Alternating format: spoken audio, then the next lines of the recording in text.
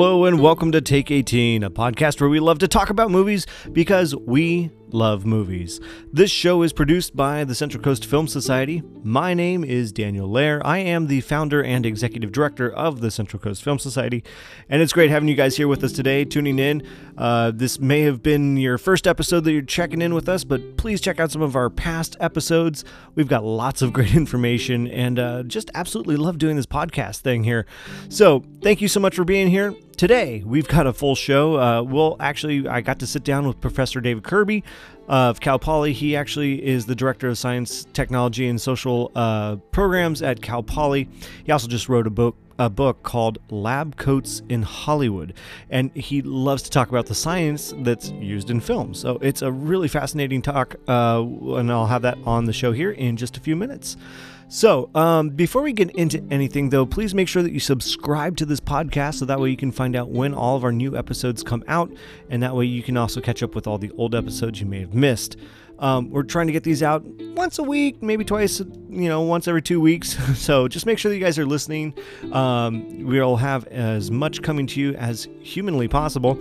Throughout this podcast series, we're going to be looking into movie news, some reviews, and of course, as I mentioned before, the interviews, and just to talk about how movies are made. And so we're a little behind on some movie news, so we're going to just dive into it right now. And at the box office, Harrison Ford's remake of The Call of the Wild couldn't race past Sonic the Hedgehog for the top spot when it was released, coming in a close second. But last week's Universal's The Invisible Man came out on top and finally becoming kind of the first big hit horror film of 2020. It just made over just about $28 million on opening weekend. And it's not just a hit at the box office, but it did get a pretty positive response. It's got an 89% critic score on Rotten Tomatoes and a B+ on Cinema Score. I also had a chance to see this movie, and so we'll talk about that in just a bit. This coming weekend sees the opening of Emma and Disney Pixar's Onward, and Onward, of course, is expected to quickly rise to the top of the box office with a projected $40 million for the opening weekend. I also got to see Onward, so I'll give you a quick review of that in just a moment. Now, something that's also on the minds of all the studio executives is the impact, though, coming up with the coronavirus and the box office numbers. So one studio is actually already so fearful that they may be ending up losing money on their big tentpole blockbuster film, and that movie was pushed back 7 months away to November. MGM is pushing their latest James Bond film to star, and it's the last one to star Daniel Craig, and it's called No Time to Die, to the end of the year in November. Also, shooting internationally has kind of become difficult as well. Mission Impossible 7 was scheduled to have a 3-week shoot in Italy, but of course that had to be scrapped for those plans. No word yet on how they're going to be going about that.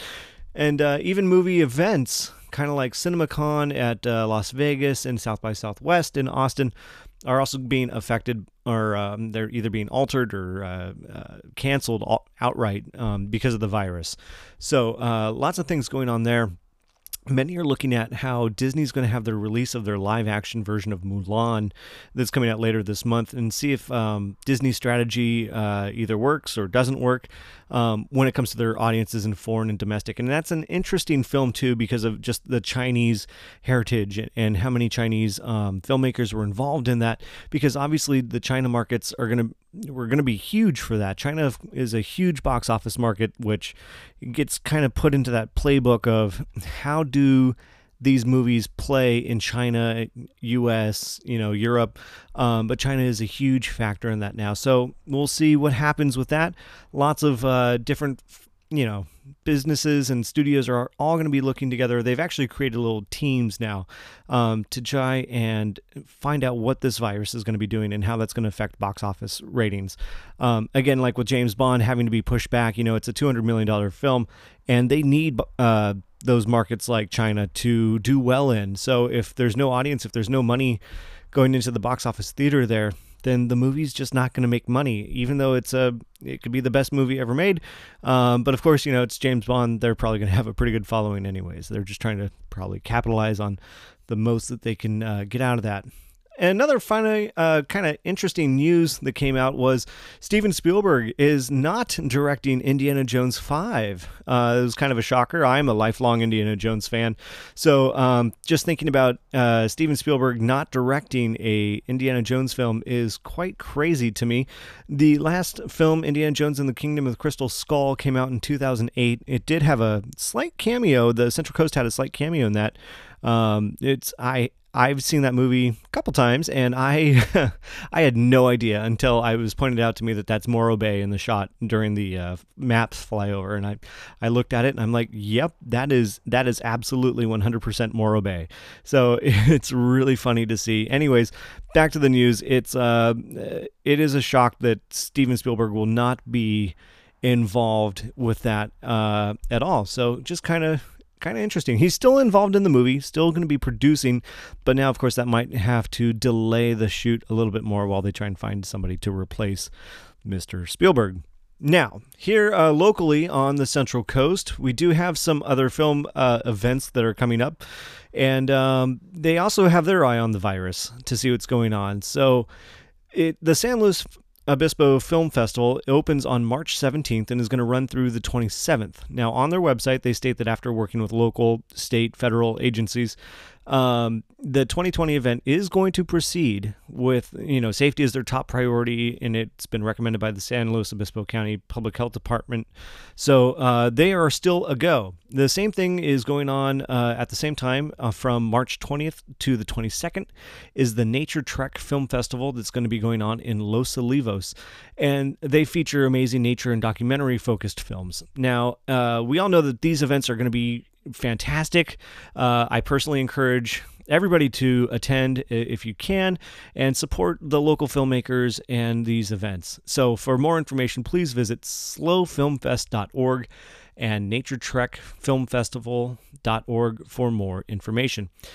Of course, for a little bit of fun news as well, if you saw Universal's The Invisible Man, you may have seen a few references to a local university, Cal Poly. There's a lot of the main characters actually running around in a Cal Poly sweatshirt, and even drops a reference to it while she's having a job interview. So it's pretty fun to see that in films. And speaking of The Invisible Man, I did get to see that in a few other films recently that came out. So let's run through a few quick reviews. And if you'd like to read more of my reviews in depth, there are links through the notes of the show here. Or, of course, you just go to centralcoastfilmsociety.org and click on our blog right there. So for movie reviews, The Invisible Man, going into this movie, I wasn't really looking for much in terms of the relaunch of this movie. It was originally intended for Universal's Dark Universe, and this was going to be Universal's kind of response to Disney and Marvel and Warner Brothers having their own comic book universes, and Universal was kind of desperate to get in on that universe type franchise. And so it's kind of where, you make your standalone films, and with those characters, then eventually they all collide together in one big kind of Avengers-esque, Justice League-esque film. And so that was going to be what they were doing with the monsters. I don't know where they were going with all the monsters colliding. Maybe something like Monster Squad, which is, of course, one of my favorite films as a kid in the 80s. But Johnny Depp was actually originally slated to be the Invisible Man. And it was scrubbed after The Mummy starring Tom Cruise failed to launch the franchise, and that was just after one movie. They canceled the entire franchise because of one movie's performance. A movie with Javier Bardem, he was actually going to be Frankenstein's monster. That was also canceled. I don't think The Mummy was all that bad, and I was kind of excited to see all this going to be happening. So admittedly, I was kind of not excited to see The Invisible Man after I was just like, well, this is just going to be the scraps and all that. But I'm really glad that I saw this. It was a lot of fun. It was a nice, interesting new take on The Invisible Man, the technology and the science behind it. And of course, we'll talk about that with Professor Kirby in just a few minutes. But I loved it. There were some flaws and things like that, but it was fun. It was a fun popcorn flick. So 3 out of 5 stars for me on that one. Now, I also got to go see The Call of the Wild. Watching this movie, I felt like this movie was made for it was being made specifically for substitute teachers to play during their classroom coverages. They just plug in the movie, hit play, and that's it. That's all they do. It touches and glosses over a lot of history that was kind of behind in the novel, and obviously the movie is made with a lot of the younger audiences in mind, which is fine. The material, it's hard to adapt for a younger audience, and I don't think Jack London had that in mind. It's fascinating to see the film, how it was marketing, how the marketing monster was behind it. It showed Harrison Ford with the dog, and the dog's name's Buck. But Harrison Ford does a good job with the screen time he has. And I will say that because he's only in the movie for about a third of the movie. He's narrating and all that stuff, but he's actually only physically on screen for maybe about a third of the movie, maybe a little bit more. But definitely, I was kind of like shocked that he wasn't in the movie as much as I thought he would be. He plays an individual with troubled past. He's running to the end of the world to find peace and quiet. And I wish the movie had been more of that, with his journey, instead of following a CGI dog and CGI animals around the entire time, which it just kind of felt more like a cartoon. So 2.5 out of 5 stars for that one. And finally, I got to see Onward, the Disney Pixar film that's opening up this weekend. I just have to come out and say that I just love that Disney's made a fantasy film for young adults. To make magical, mythical creatures cool again, that was just awesome to see. But of course, we all know that Pixar likes to take our hearts, tear it into tiny little shreds, and then just rebuild it lovingly and send it out with a nice big hug at the end of the movie. So it's it's sort of like Call of the Wild, where this story I felt was far more mature than I thought younger kids would be involved with and have a harder time to kind of wrap their heads around it. So there are moments that, there's pure slapstick comedy and just like any great film animated film would have, where younger kids are going to have fun. There's things, where the adults are going to only get it. But the story team at Pixar, I think they really took the broken heart of a broken family in this story. And they were able to put those feelings into the audience, I think, exceptionally well. Pixar, to me, they've mastered the kind of sorcery and magic of making audiences feel exactly what they want you to. and that just goes to show how awesome they are as storytellers and filmmakers, because ultimately that's what you want as a filmmaker, is to make your audience feel for your characters and make them have those emotions and those personal connections. And you definitely get that here with this film. So really should go see it. 4 out of 5s for Onward. And now it's time to shift gears and not talk about fantasy anymore, but let's talk about science in movies with Professor David Kirby.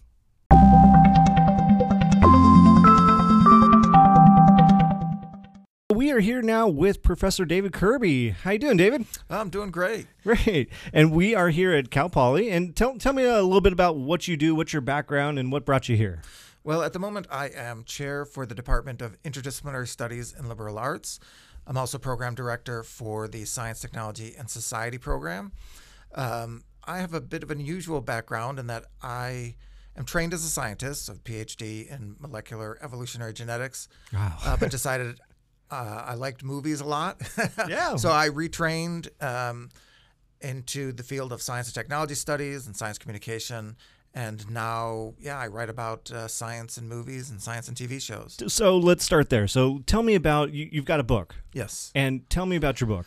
So the book is called Lab Coats in Hollywood, and it involves interviews I did with scientists who worked as consultants on Hollywood movies, as well as some filmmakers, right? So I talked to them about their experiences incorporating science into cinema. Yeah, that's awesome. So there's a lot. I think there's even like there's a YouTuber out there that talks about the science of movies, and they try to show, how much of this could actually happen. Yeah. So is that something that really fascinates you? Is like, what is possible here? Yeah, I mean, for some of it, the idea of what is scientifically accurate, what's not scientifically accurate. But what I was more interested in is how filmmakers as well can work with science, but how they sometimes have to work within the constraints they Yeah. have. Yeah. So for part of the book, one of my goals is to talk about the constraints that filmmakers are under. You know, they're never going to be 100% accurate with Right, science. It's just not possible Well- because they have so many constraints that the filmmakers have to deal with. Sure, and of course, you know, in a lot of times, I think the filmmakers are going to sit around and say, "Well, it's Hollywood." You know, you've got to have that suspension of disbelief. You have to be able to just roll with it if it doesn't really work out in the back end. You know, but I think some movies, though, they do try to strive for that authenticity in the science realms. Yeah. What's some of the movies you think that really hits that high mark on trying to be authentic? Yeah, there's a couple. I mean, I would say The Martian for sure is probably the gold standard of the most recent films. I mean, 2001: A Space Odyssey, for the time, was amazingly scientifically accurate. Or, I mean, Finding Nemo. Actually, the children's film. I mean, they spent a lot of time. We're going to talk about that in a little They bit. spent a lot of time talking to marine biologists. So it's not just heavy science fiction space films. Sure. That will have that type of thing. Now, conversely, I think there are certain films that may inspire science and things like that. What do you think about that? Yeah, there are there's definitely certain films that inspire technologies to be created. I'm thinking of the tricorder on Star Trek. Yeah, well, the tricorder on Star Trek, or my favorite example that I talk about in the book is what's called the gestural interface in Minority Report. Oh. So it's Tom Cruise using his hands to manipulate data on a computer screen. Right. And the science consultant who worked on that film sort of approached it as if, well, let's see if this is like a real technology. And because of its depiction, he was able to get some money to create a real prototype. And then that prototype was then taken by the U.S. military, who now uses his gestural interface. Wow, that's fascinating. Let's see, what else? One of my favorites, though, and I'm not sure if you talk about this in your book, but the movie that got me wanting to be a filmmaker, when I was a kid, this movie came out, and I was like, no, I have to make movies like this, was Jurassic Park. Oh, yeah. I mean, to me, there is like, that is my home run. Yes, yes, yes, we need to make stuff like this. Because I think it had one hand in reality and science, but then of course it had another hand in Hollywood. So yeah, I mean, Jurassic Park is all over my book. I mean, I talked to Jack Horner, who is their primary science consultant, and I actually see Jurassic Park as the sort of moment in which filmmakers started to really think about using scientists as consultants. Yeah. So I think of it as sort of a pre-Jurassic Park thing and then a post-Jurassic Park phenomenon, because after Jurassic Park, I mean, it had this realism, right? But it had sort of two types of realism. It had that visual realism, boy, these things look like real animals. Right. And then it had the scientific realism. Wow, this is adhering to the types of scientific authenticity that people are currently talking about. So filmmakers afterward, when they wanted to replicate it, they had to say, well, the success was one, the other, both. And so that's when you started to get many more scientists involved in making films. Well, and it's about all different types of science too. I mean, it's like you were saying, you could do the paleontology, you could do biologists, you could do anything, any number of things, physics. It runs the gamut. I mean, when you're also doing films, I'm trying to think of a specific example, but I mean, when you're doing like even Star Trek, they bring in their consultants to talk about all this sort of stuff. It's even the bigger picture, or shall I say, the big tentpole Hollywood films are going to bring in those consultants as well. Oh, yeah. I mean, it would be surprising today to have a film that has any scientific content that does not bring in a scientist to do it. Although Star Trek is an interesting one in that, I mean, the movies now, they bring in, they brought in, actual real scientists. The TV shows, not that he's not a real scientist, but they had a science consultant named Andre Bormanis. And one quote I just love for him is someone asked him, well, how do you make sure the science in Star Trek is real? He's like, look, I just need to make sure it's consistent with Star Trek science. Right. They've got their own sort of history and mythology of science. And I need to line that up before I think about real science. Yeah, yeah. What movie do you think is one of the more cringeworthy science ones. Like you watch it and you just go, oh, and you just shake your head and you can't stand it. Yeah, there's a bunch. I mean, some talk about it in the book where they had scientists with them, but they didn't listen to them. So there was one called The Core that came out where the screenwriter thought he knew more physics than his physics consultant. I'm thinking like Armageddon. Well, Armageddon, Armageddon's a funny one in that they had a lot of NASA was involved heavily in it, but they were working on the NASA stuff. I was going to say, whereas, are they just, they're included just so that they could use their stuff as props? They want that realism. They definitely want that sort of, they call it the sort of NASA look. They want, but for the actual science of the asteroid, no, Michael Bay was essentially, I saw a quote where someone asked him about it, and he's like, no, I don't care. This is a movie. Right. Why should we care? Whereas Deep Impact came out the same year. They put a lot of attention into the scientific detail. I mean, one recent film that I don't like because of this is the film Lucy, which sort of, promulgates the myth that we only use 10% of our brain. Right. And so that I find not very good. So there's a lot of films that you can sort of point to. The movie Volcano, about a volcano erupting under Los Angeles. Right. Yeah. Dante's Peak. Yeah. Well, Dante's Peak, they had a lot. The U.S. Geological Survey was involved in some of that.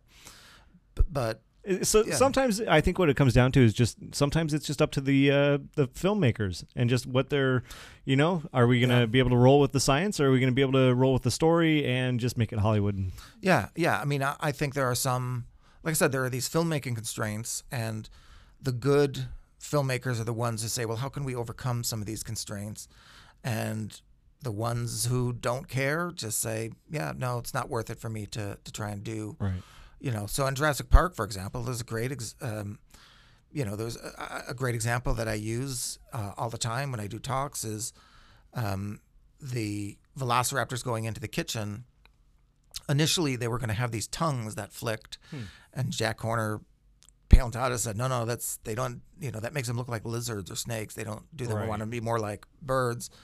But the special effects guy, Phil Tippett, he loved it. So they said, well, give us something else, right? So it's not just saying, hey, that's wrong. It's, give me an alternative. And Jack Horner did. He gave them this great idea of them snorting some breath and fogging up the window. And it's a great scene, and it's, scientifically authentic. That's awesome. There's, I'm trying to think of like some special effects too. The way things, I'm trying to think of like disaster movies. But there's, I think, also ways that science has been worked in. How does CG work, and how? My background, I also worked in visual effects a little bit, and so I remember that trying to replicate water and fire were always the most difficult to do. And also when you're building little things that just get blown into a million pieces, how do you recreate that in the computer? And I remember we actually had to have some guys come in and say, yeah, that's exactly how it would move or how that would act. So do you know of any examples like that? Yeah, I mean, I for the book, I didn't do much with that. That we, those guys were called technical consultants who would go in. But I ran across a lot of articles as I was doing the research, and I mean, the one that stuck out to me was the fur in Monsters, Inc. So the fur on Sully was this problem that they had to sort of really work out. Right. But sometimes the scientists will work with the special effects people, and in some ways, for the scientists, it's incredibly useful, right? Because it's a very powerful visualization technologies and things that they want to see how it looks on the screen. They'll say, like on Deep Impact, many of them were like, I want to see what you can use this technology to make a comet look like on the screen. Right. That the Sully fur is a great segue, I think, into Finding Nemo. Yeah. So we do have an event coming up, and which I believe we're going to have you there, and we're going to be talking about Finding Nemo at the Central Coast Aquarium in Avila Beach, and that is going to be coming up on March 29th. So, of course, check out our website for that. But tell us a little bit about Finding Nemo and all the science that had to go into that, and just an animated film. Yeah, well, it's an animated film. It's a children's film, but the people at Pixar who were making the film really wanted it to be scientifically authentic. Yeah. And they believed that, children's films should be as good as adult films, and that means you want to make sure the science is correct as well. Right. And so they brought in a lot of marine biologists to talk with the animators and the script writer to get a sense as to what would it look like in a coral reef, what types of animals would you see, how would they behave, Right. what would they do, and they did an amazing job. Yeah, I think for me, again, kind of going back to the whole visual effects and water thing, it's like when I watched Finding Nemo the first time, I'm like, I feel like the camera is underwater. Yeah. And that's because I'm seeing all the particles that are floating through there, and all, if it's the plankton that's floating through the water, and how the light is shining through the water, and how that's reflecting on everything, and how the light is bending on the water. It's amazing, and it's so realistic. And I think that that's something that on a technical level is really stands out from what Pixar does. Oh, I mean, you do that with that. I mean, what was it? The most recent Cars movie. It looks so photo real and certain things, and you're going, no, there's no way this was all ones and zeros. You know? Yeah. And then when you pile on top of it the idea of having the ecology of a coral reef, looking the way it does, the clownfish, certainly not talking the way clownfish talk with their eyes, sort of acting, their movements, and the way movements, they swim, and being sort of the right animals for the right place. I mean, that's important. Yeah, absolutely. Well, I appreciate your time, and I am really looking forward to this event coming up, and we'll definitely talk more. So if you are interested in coming down and checking us out and talking to the professor here, we'll be there. We'll be happy to talk with you and talk more about science. And maybe there's one more question I want to ask, because the science in movies is also movies has been. I'm trying to think of the best way to describe this. Movie technology and the way movies are made has progressed tremendously over the past 100 years. Yeah. What are some of the more exciting things that you see coming up in science in actual movie making that might be the new things that they're working on? Well, that I don't know. So new technologies, right. I don't know. But I mean, one thing I can say is like motion captures and all that sort of fun stuff. Yeah. I mean, one of the reasons why you get so many science consultants nowadays as well is because of the advances in those technologies. The realism of the images is so phenomenal that the filmmakers want the realism of the science to sort of match it, right? They don't want people, they don't want to waste these amazing images by having someone go, oh, that's dumb, that science doesn't make any sense. Why would you do that? So because of those changes in special effects is one reason why you get more scientists involved as well. Well, and I just think it's cool because, it's the Academy of Arts and Sciences, Motion Picture Arts and Sciences. And there's a lot of science that goes into it because back in the old days, this was all a chemical process. It was all optics. It was all, you used a lot of science in order to make these films. And that, for me, that's pretty fun and exciting because to me, it's almost like, how do we use science as one of our tools in our toolboxes? Yeah. So definitely very cool. Also, before we go, I have to make a shout out too, because Cal Poly has a big shout out in a science type film. The Invisible Man just came out.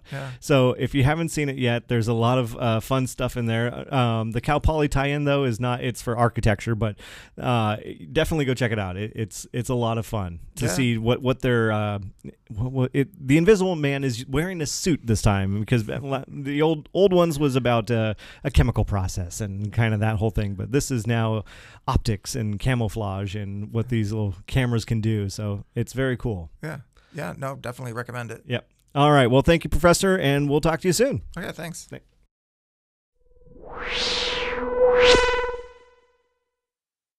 As we mentioned before, you'll want to make sure that you want to come and meet David and talk about science and movies at our Finding Nemo screening at the Central Coast Aquarium on Avila Beach on March 29th. So see our website for more details, or our Facebook group as well. I also want to give a little update on a big thing we're working on. The inaugural Central Coast Film Festival is definitely taking shape. Details will be released in the coming days or weeks, maybe. So very soon, let's say that's coming soon. So make sure that you follow and share our social media pages, sign up for our newsletter on the website, and you can look for our smoke signals. You can look for our carrier pigeons, whatever you're going to, and just be on the lookout for some of our plans. It's going to be coming out here very soon. It's all really exciting, so I'm excited to share that with you guys.